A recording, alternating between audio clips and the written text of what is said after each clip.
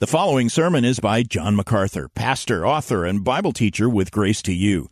If you've never contacted Grace to You, we want to send you a free booklet by John that unpacks 15 Greek words in Scripture that explain a stunning paradox: how a God of perfect justice can show mercy to sinners who deserve only punishment. Request your free booklet titled 15 Words of Hope by writing to hope@gty.org. That's hope@gty.org. This offer is good in North America and Europe through June 2023. And now, unleashing God's truth one verse at a time, here's Grace to You Bible teacher John MacArthur. As we go from Sunday to Sunday, I have been looking at some of the interesting conversations that our Lord had out of the four Gospels. And we come to one this morning that I think you're familiar with as a story, but it provides for us a very, very important emphasis that I want everybody to understand. The text is Mark chapter 2. Mark chapter 2. And the chapter opens with this familiar story about the man being let down through the roof into the presence of Jesus and what ensued as a result of that appearance. But let me read beginning at verse 1 down to verse 12 so you have the story in mind. When he, meaning Jesus, had come back to Capernaum several days afterward, it was heard that he was at home. And many were gathered together so that there was no longer room, not even near the door, and he was speaking the word to them. And they came bringing to him a paralytic carried by 4 men. Being unable to get to him because of the crowd, they removed the roof above him, and when they had dug an opening, they let down the pallet on which the paralytic was lying. And Jesus, seeing their faith, said to the paralytic, "Son, your sins are forgiven." But some of the scribes were sitting there and reasoning in their hearts, "Why does this man speak this way? He is blaspheming. Who can forgive sins but God alone?" Immediately, Jesus, aware in his spirit that they were reasoning that way within themselves, said to them, "Why are you reasoning about these things in your hearts? Which is easier to say to the paralytic, 'Your sins are forgiven,' or to say, 'Get up and pick up your pallet and walk'? But so that you may know that the Son of Man has authority on earth to forgive sins," he said to the paralytic, "I say to you, get up, pick up your pallet, and go home." And he got up and immediately picked up the pallet and went out in the sight of everyone, so that they were all amazed and were glorifying God, saying, "We have never seen anything like this." To introduce this, I want to pose a question to you. What is the most distinctive benefit that Christianity offers? If you were to do a man on the street survey in our modern culture and ask people in some random fashion what they think the message of Christianity really is, you would be surprised, I think, if you found somebody who got the right answer. Because there are so many viewpoints of Christianity. Some think it is some kind of a moral form of political ideology. Some people think it is rules so that you can live the kind of life that God will accept. Some people think it's purpose. Christianity is to give purpose to your life. It's to frame up your life with some significant goal and objective. Some people think Christianity is to provide love in the heart so that we can counter the hatred in the world. Some people think that Christianity's goal and objective is peace. There are some who think that Christianity basically is a form of social responsibility, family love, and its design is to bring about moral change in society. Some people think its basic existence is to provide personal fulfillment, personal happiness, personal peace and joy, and that's a rare thing in the world in which we live. Well, the truth of the matter is none of those is the right answer. There is one benefit that transcends all other realities, a benefit that directly corresponds to man's greatest need. And that is important to say. Whatever man's greatest need is, Christianity must respond to that need. That is precisely what it does. So what is man's greatest need? Let me take you over to John chapter 8 for a moment and let you hear the answer to that question from the lips of Jesus. John chapter 8, verse 21. Then he said again to them, I go away, and you will seek me, and will die in your sin. Where I am going, you cannot come. He said, I'm going to heaven,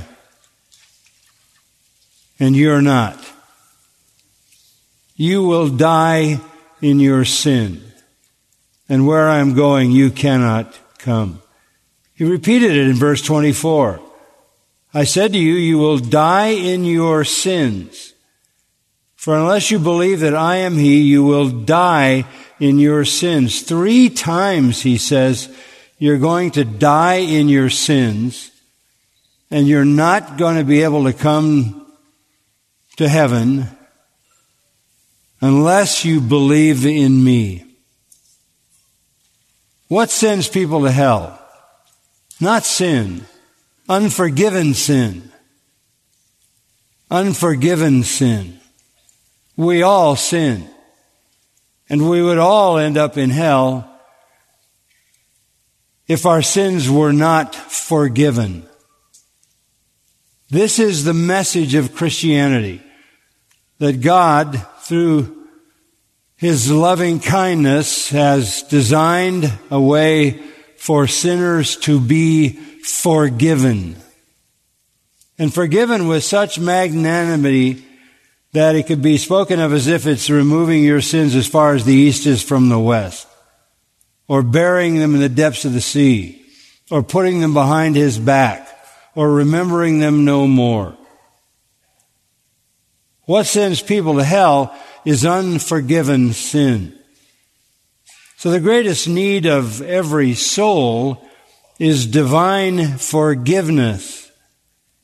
The greatest benefit that Christianity offers is just that, forgiveness. Again, it is unforgiven sin that sends people into eternal punishment in hell. Christianity answers then the compelling question, can I be forgiven? Can I be forgiven? And if you are giving a faithful message concerning the Christian message, the Christian truth, the Christian gospel, what you're telling people is, the good news is that you can be forgiven. In the 13th chapter of the book of Acts, the Apostle Paul declares this for us. Down in verse 38 of Acts 13, therefore let it be known to you, brethren, that through Him, that is Christ, whom God raised from the dead, through Him, forgiveness of sins is proclaimed to you. And through him, everyone who believes is freed from all things from which you could not be freed through the law of Moses. The all things there has to do with punishment, judgment. You cannot be freed from judgment, punishment, and hell through the law of Moses, through obedience to the law. No, everyone who believes is freed. This is the Christian message. Believe in the Lord Jesus Christ, and you can be forgiven. Listen to Ephesians 1:7.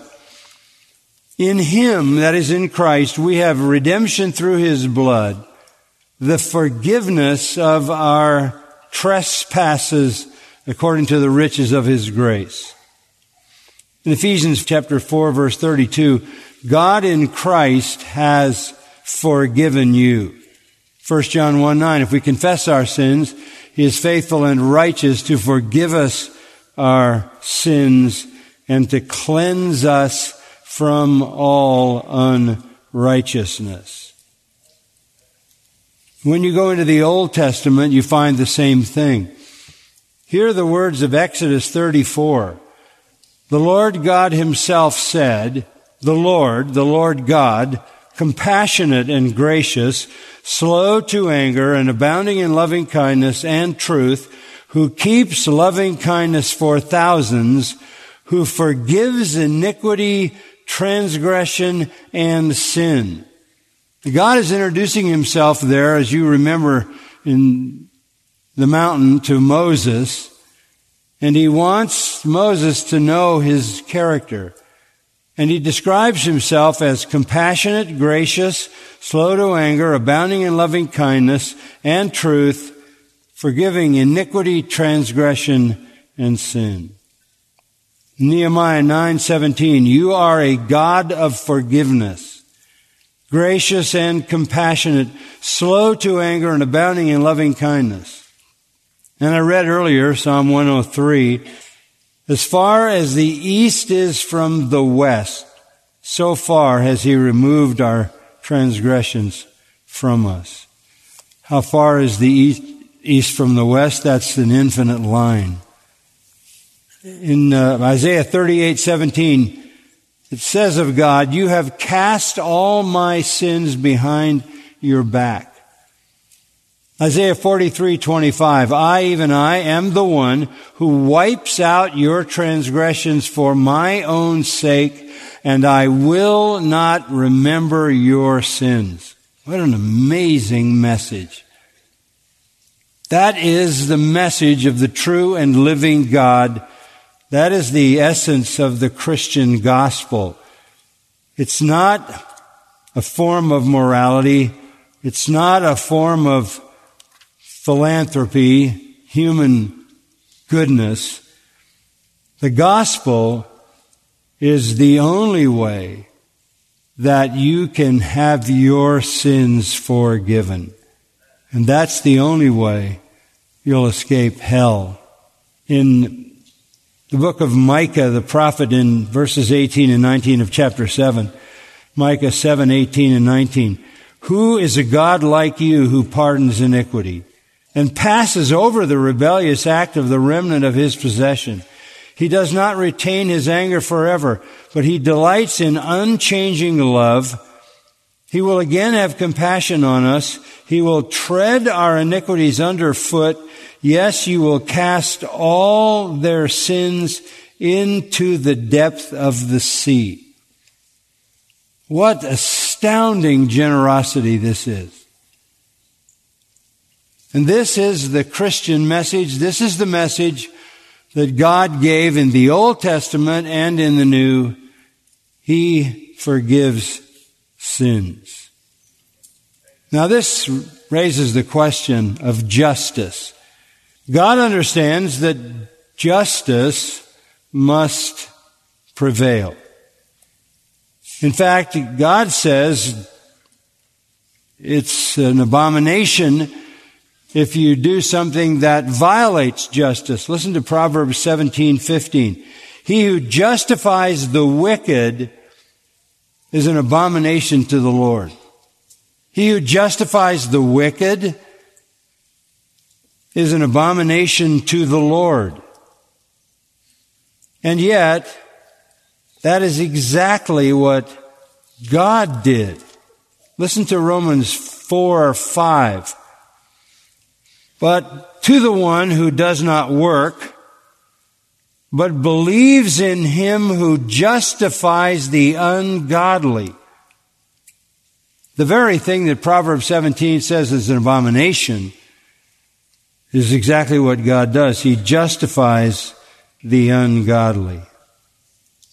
His faith is credited as righteousness. The sound foundational law of morality in the world is that evil must be punished and goodness rewarded. But God Himself has chosen to violate that law in the sense that He justifies the ungodly. One of the most shocking statements to Jewish people anywhere in the New Testament. How can God do that? How is it possible? And the answer is because He punishes His Son in the place of believing sinners. Back in Romans 3, verse 25, God displayed Christ as a propitiation, a satisfaction in His blood through faith. This was to demonstrate His righteousness because in the forbearance of God, He passed over the sins previously committed. He passed over sins. But in order to be just and the justifier of the one who has faith in Jesus, those sins had to be punished. And Jesus bore our sins in His own body. God sacrifices His only Son to accomplish His will of justifying the ungodly. This is the glorious message of the Christian gospel. Jesus came to offer forgiveness, everlasting, eternal forgiveness. And that is what is demonstrated in that account that we read. So let's go back to Mark chapter 2. Now, this particular account also can act like a sort of exemplary story of the ministry of Jesus. It has all the components of Jesus' ministry. Jesus is there, sinners are there, healing is there, the crowd is there, the hostile leaders are there. It's a microcosm of life in the ministry of Jesus during the 3 years that He plied His ministry in Galilee and Judea. But just to give you the picture, in chapter 1 of Mark chronicles for us the fact that Jesus was preaching the gospel. Back to chapter 1, verse 14, Jesus came into Galilee preaching the gospel of God, the good news from God, the good news of forgiveness, saying, the time is fulfilled, the kingdom of God is at hand, repent and believe in the gospel. So He's preaching the gospel. And again, the good news is forgiveness. But how does He convince people that He can forgive sin? It's one thing to say that. How do you prove it? Well, He had done many miracles. Mark records in the first chapter His power over demons, His power over disease. Mark talks about His teaching with authority. Verse 27, His teaching was something that they had never seen before. And then He commanded the unclean spirits and they obeyed Him. And this is his ministry. He comes to preach the gospel of forgiveness, and he proves that he can forgive sin by demonstrating the power of God, which is his own power in miracles. He has demonstrated his authority over disease, his authority over demons. And that was visible. People could see the healings. They could see the powerful deliverance from demons. They could hear the truth that he spoke.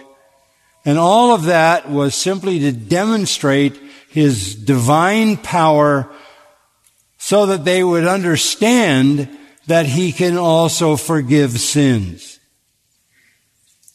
Because how do you prove you forgave somebody their sins? You could prove your power over demons. Manifestly, he did that. The people said, even the spirits are subject to him.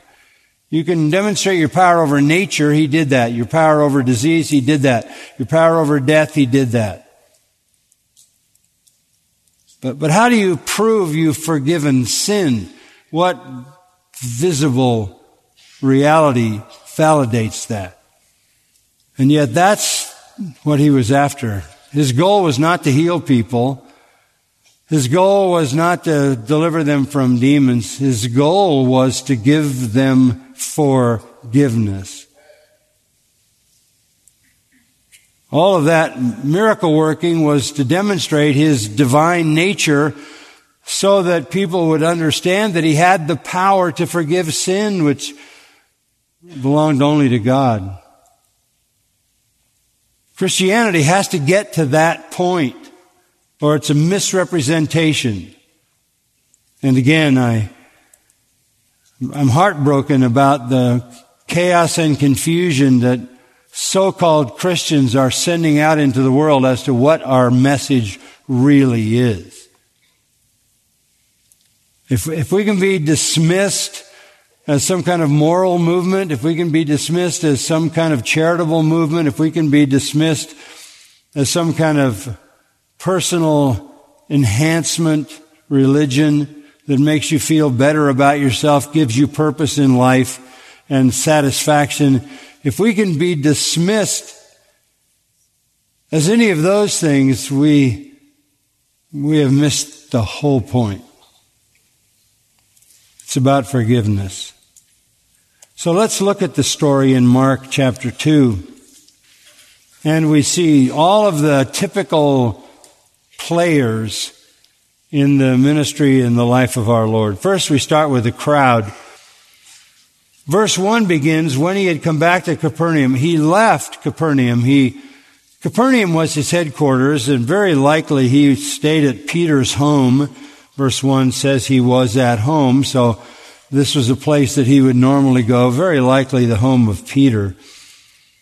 And he had gone out from Capernaum. The reason that he had to leave Capernaum was that verse 45 says he went out and began to proclaim it freely and spread the news around. What is that? That is the man that Jesus healed of leprosy. Verse 44, Jesus said to him, "See that you say nothing to anyone." Don't say anything about your healing. Go show yourself to the priest and offer the cleansing that Moses commanded as a testimony to them. But he went out and began to proclaim it freely and to spread the news around to such an extent, this is why Jesus told him not to do this, that Jesus could no longer publicly enter a city, but stayed out in unpopulated areas. They were coming to him from everywhere. I mean, it's a massive response by the crowd. On its surface, you would assume that this was a wonderful, successful beginning to his ministry in Galilee. And back in verse 39, he went into the synagogues throughout all Galilee, preaching the gospel of forgiveness and casting out demons. He would have continued to do that, but it became impossible because of the massive crowds. And so he had to be gone for a while until enthusiasm cooled a little bit. And then you come to chapter 2, verse 1. He came back several days afterward. We don't know how long a period of time. Long enough that he could at least move around among the villages of Galilee. Matthew says he came back after he had been to the region of the Gadarenes, where you remember in Matthew chapter 8, he healed the demon-possessed man who was living among the tombs, and the demons were sent into the pigs. So he's been gone a while. Now he's come back. That tour must have been some amount of weeks. Capernaum is his home because he was driven out of Nazareth. You can read about that in Luke 4. They drove him out. He had to run for his life from there.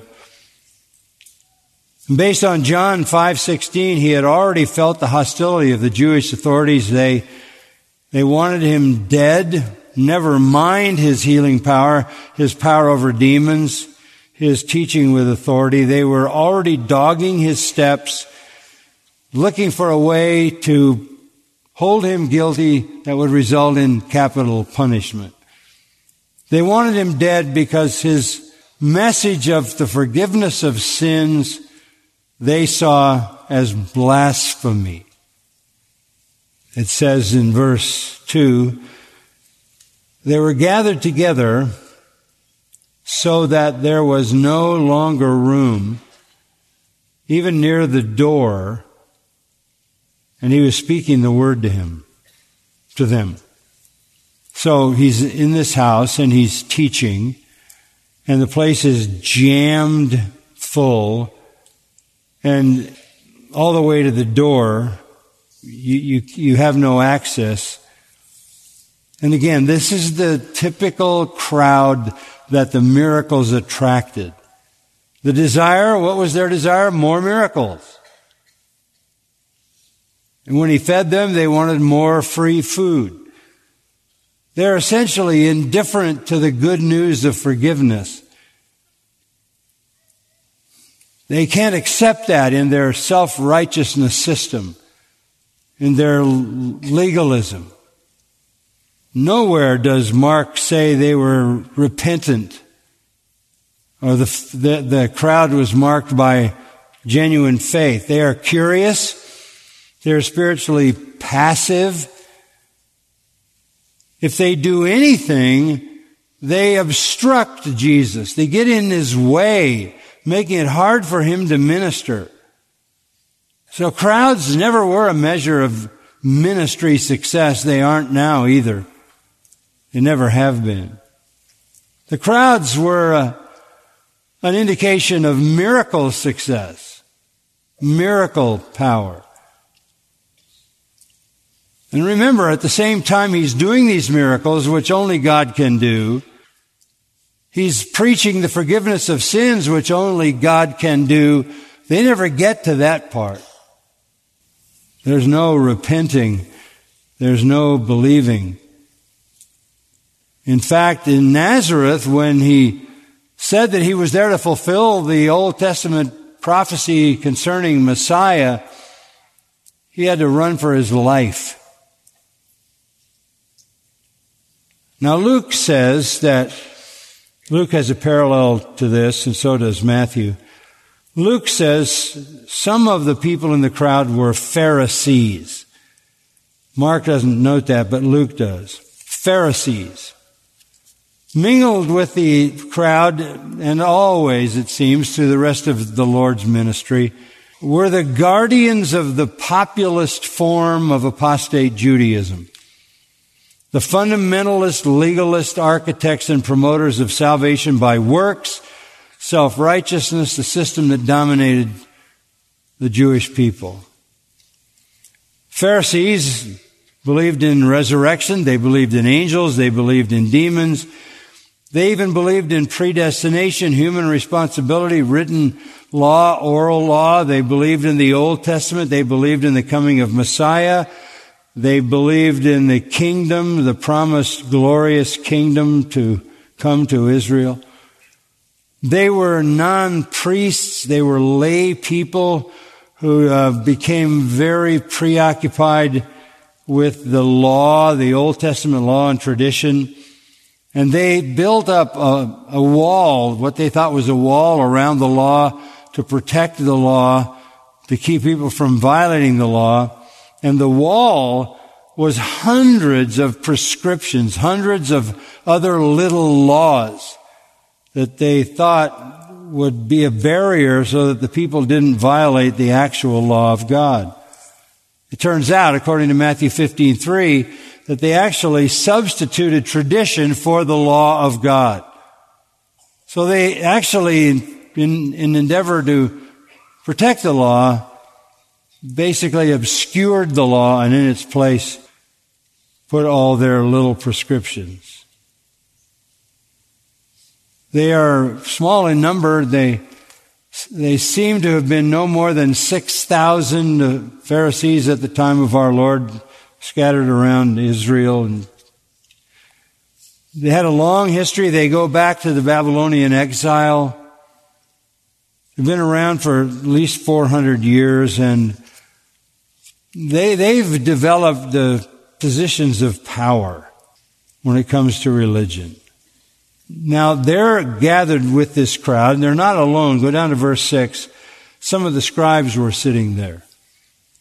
Again, in all these accounts of our Lord with the population of Galilee and of Judea, inevitably the scribes and the Pharisees are there, looking for a way to discredit and destroy this man, Jesus. In Luke 5, Luke says, scribes came from all the villages of Galilee. So he's got a very elite core in this crowd of people that are the theologians of apostate Judaism. They came from all the villages of Galilee. They came also from Judea, Luke says, and they came even as far away as from Jerusalem. So the scribes are the scholars of the law, theologians who copied, studied, taught the religion of Judaism. So they embed themselves in the crowd, and obviously they have an agenda of protecting their power and protecting their apostate religion. These scribes would be the people that are called rabbi, meaning great one. So they want to make sure that they were treated with the appropriate honor. And here is Jesus, and it says in Luke 5:17, the power of the Lord was present for him to perform miracles of healing. So there was an explosion of healing power. And again, the purpose of that was to demonstrate his divine power so that they could make the obvious connection that if he is God in human flesh, he can also forgive sin. But that was a threat to them because, first of all, they didn't see themselves as sinners. They saw themselves as righteous. That's how profoundly deluded they were about their righteousness. So we see the crowd. And into this we find injected an interesting group of 5 men, verse 3. And they came, bringing to him a paralytic carried by 4 men.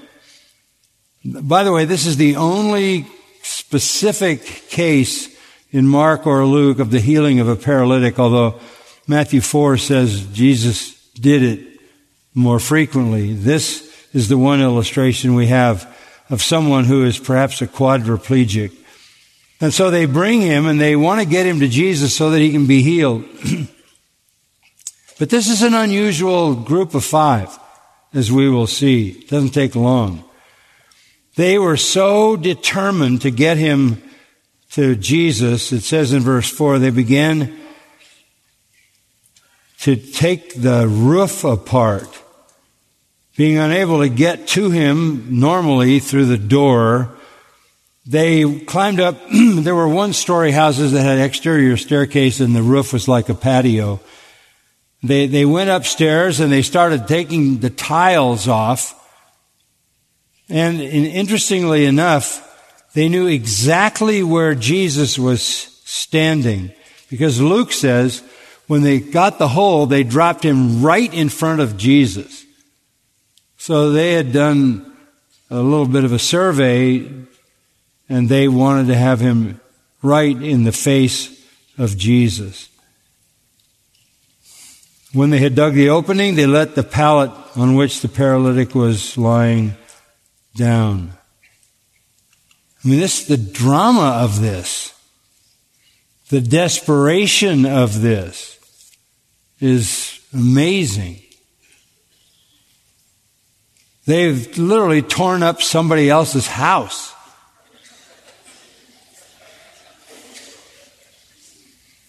And then we meet the Savior in verse 5. This is shocking.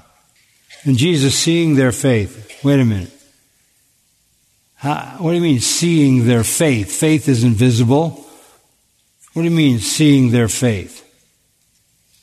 Well, anything is visible to deity, right?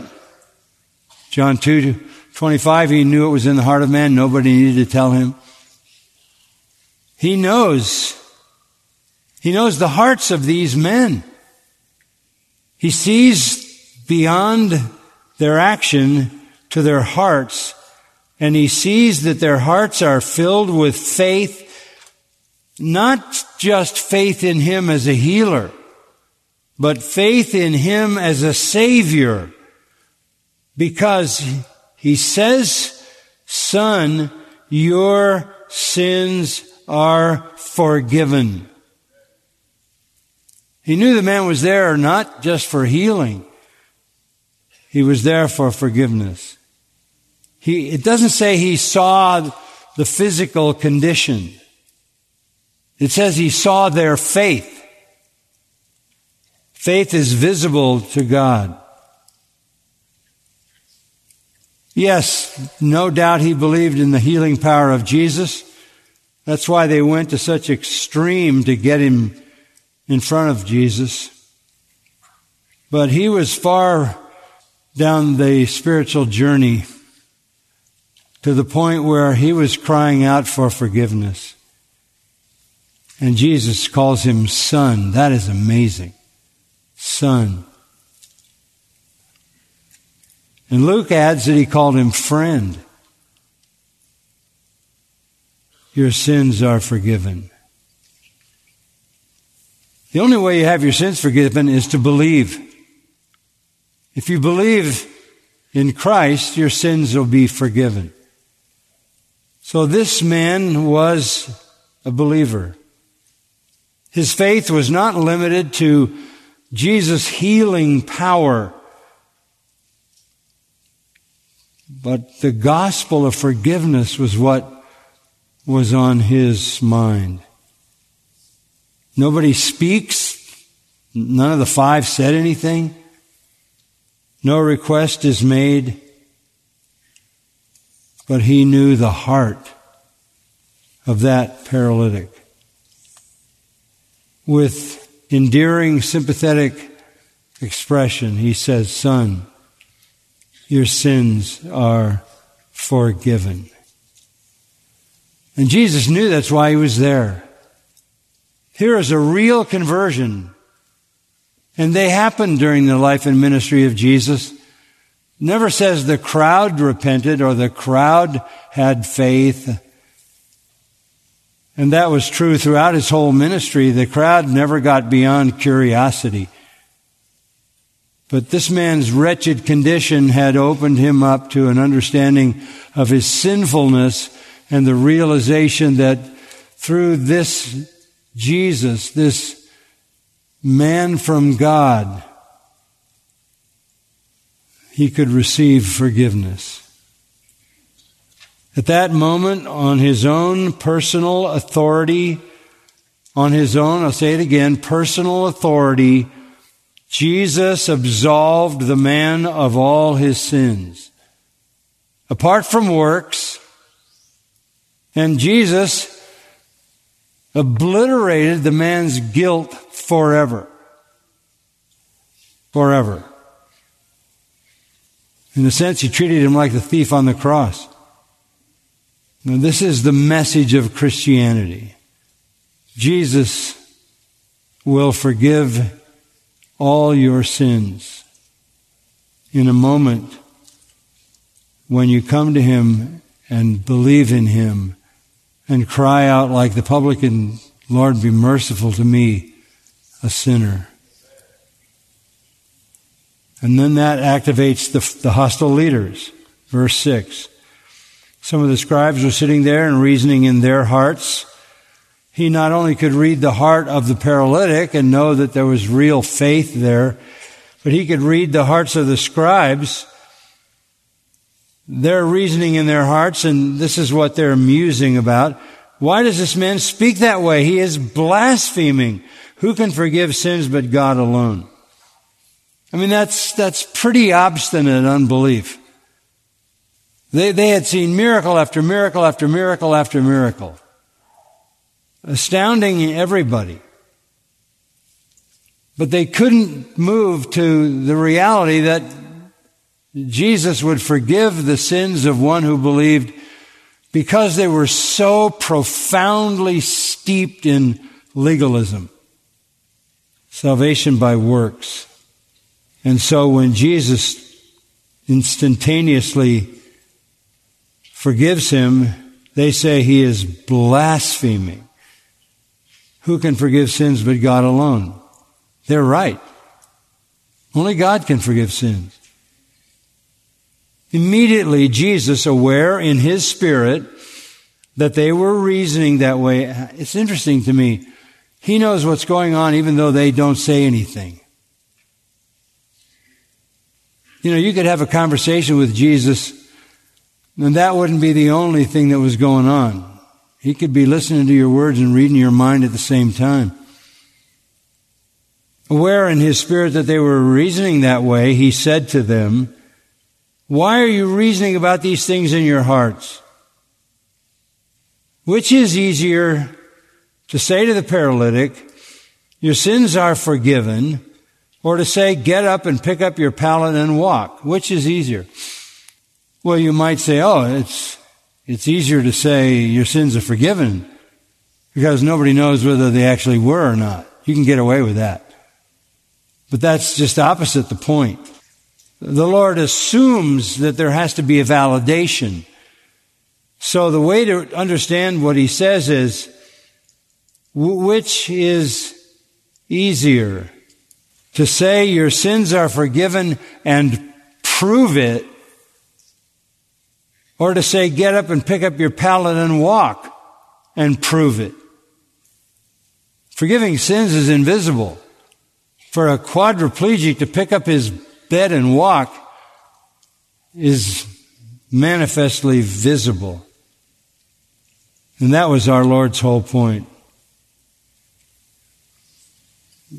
The leaders wanted nothing to do with the spiritual ministry of Jesus. They didn't want to make the move from divine power over demons, disease, to divine power over sin, because that would completely shatter their works system where you earn your way. So our Lord says the right thing. Which is easier to say and prove it? Your sins are forgiven, or get up, pick up your pallet and walk? And then in verse 10, but so that you may know that the Son of Man has authority on earth to forgive sins, he said to the paralytic, I say to you, get up, pick up your pallet and go home. And his point is this: if he can do that, he is God, and if he is God, he can forgive sin. What happened? Verse 12, he got up, immediately picked up the pallet, went out in the sight of everyone, so that they were all amazed and were glorifying God, saying, "We've never seen anything like this." And again, the final scene of the crowd is they're impressed. So typical of the crowds that followed our Lord. The leaders are not impressed. They think he's a blasphemer. They think he's a blasphemer. There's a fascinating parallel story to this in Luke 7. I'll just make a couple of comments about it. Luke 7, starting in around verse 36. The scene is there's in a house of a Pharisee, and Jesus is there, and there's a woman, verse 37, who is a sinner, a prostitute.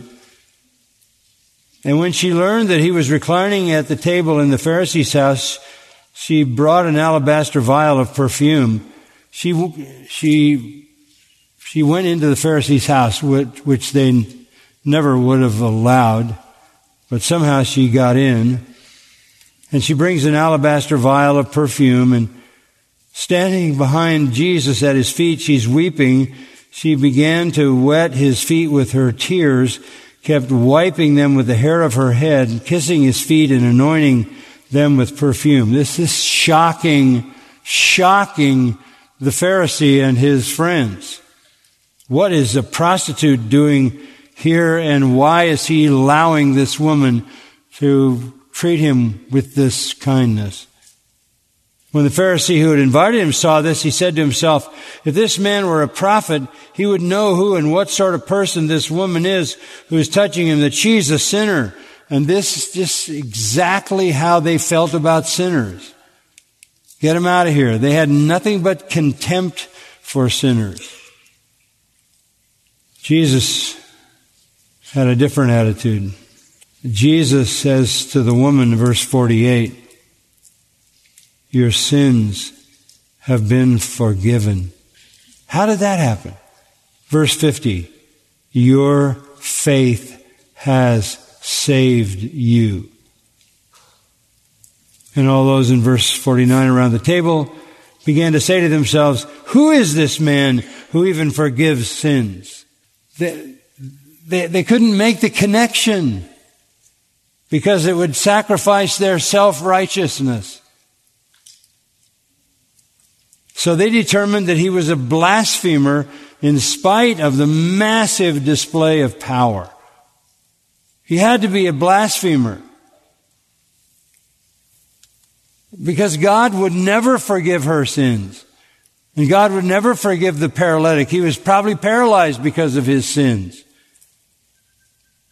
You don't get forgiveness that way. You earn it. And so, this is what dogged the steps of Jesus all the way to the cross. The legalists, who called him a blasphemer. Even though he gave massive evidence of being divine, and only the divine one could forgive sin. So the crowd, wow, amazing, nothing more. The hostile leaders, blasphemer. We got to stay after him. Which they did until they finally caught him in his words when he said, "I and the Father are one." And that was the final blasphemy for which they sent him to his death. But Jesus wants you to know that all the healings he did were, for verse 10, so that you may know the Son of Man has authority on earth to forgive sins. And we all need to be forgiven. Again, it's not sin that sends people to hell, it's unforgiven sin. If you believe in me, confess me as Lord and Savior, you pass from death to life. from hell to heaven. The crowd, they were amazed. Luke 5 says they were filled with fear, phobeo, panic really. Matthew says in his account they were awestruck and glorified God who had given such power to men. They couldn't get past that. Miracles were only to make it clear that Jesus came to forgive sins. That's the message of Christianity, and that's man's greatest need, and aren't you glad that that's what Christianity provides? Father, we thank you for this wonderful account of Scripture. Thank you for your word, which is our hope and our joy. And I pray, Lord, that you will this day draw sinners to you and to your forgiveness. That's my prayer in Christ's name. Amen. You've been listening to John MacArthur, Bible teacher with Grace to You. For free access to all of John's lessons and a listing of study Bibles and books available for sale, visit Grace to You's website at gty.org. John MacArthur and Grace to You reserve all copyright protection under applicable law. Our copyright policy is available at gty.org, and it includes instructions for and limitations on duplicating this digital file.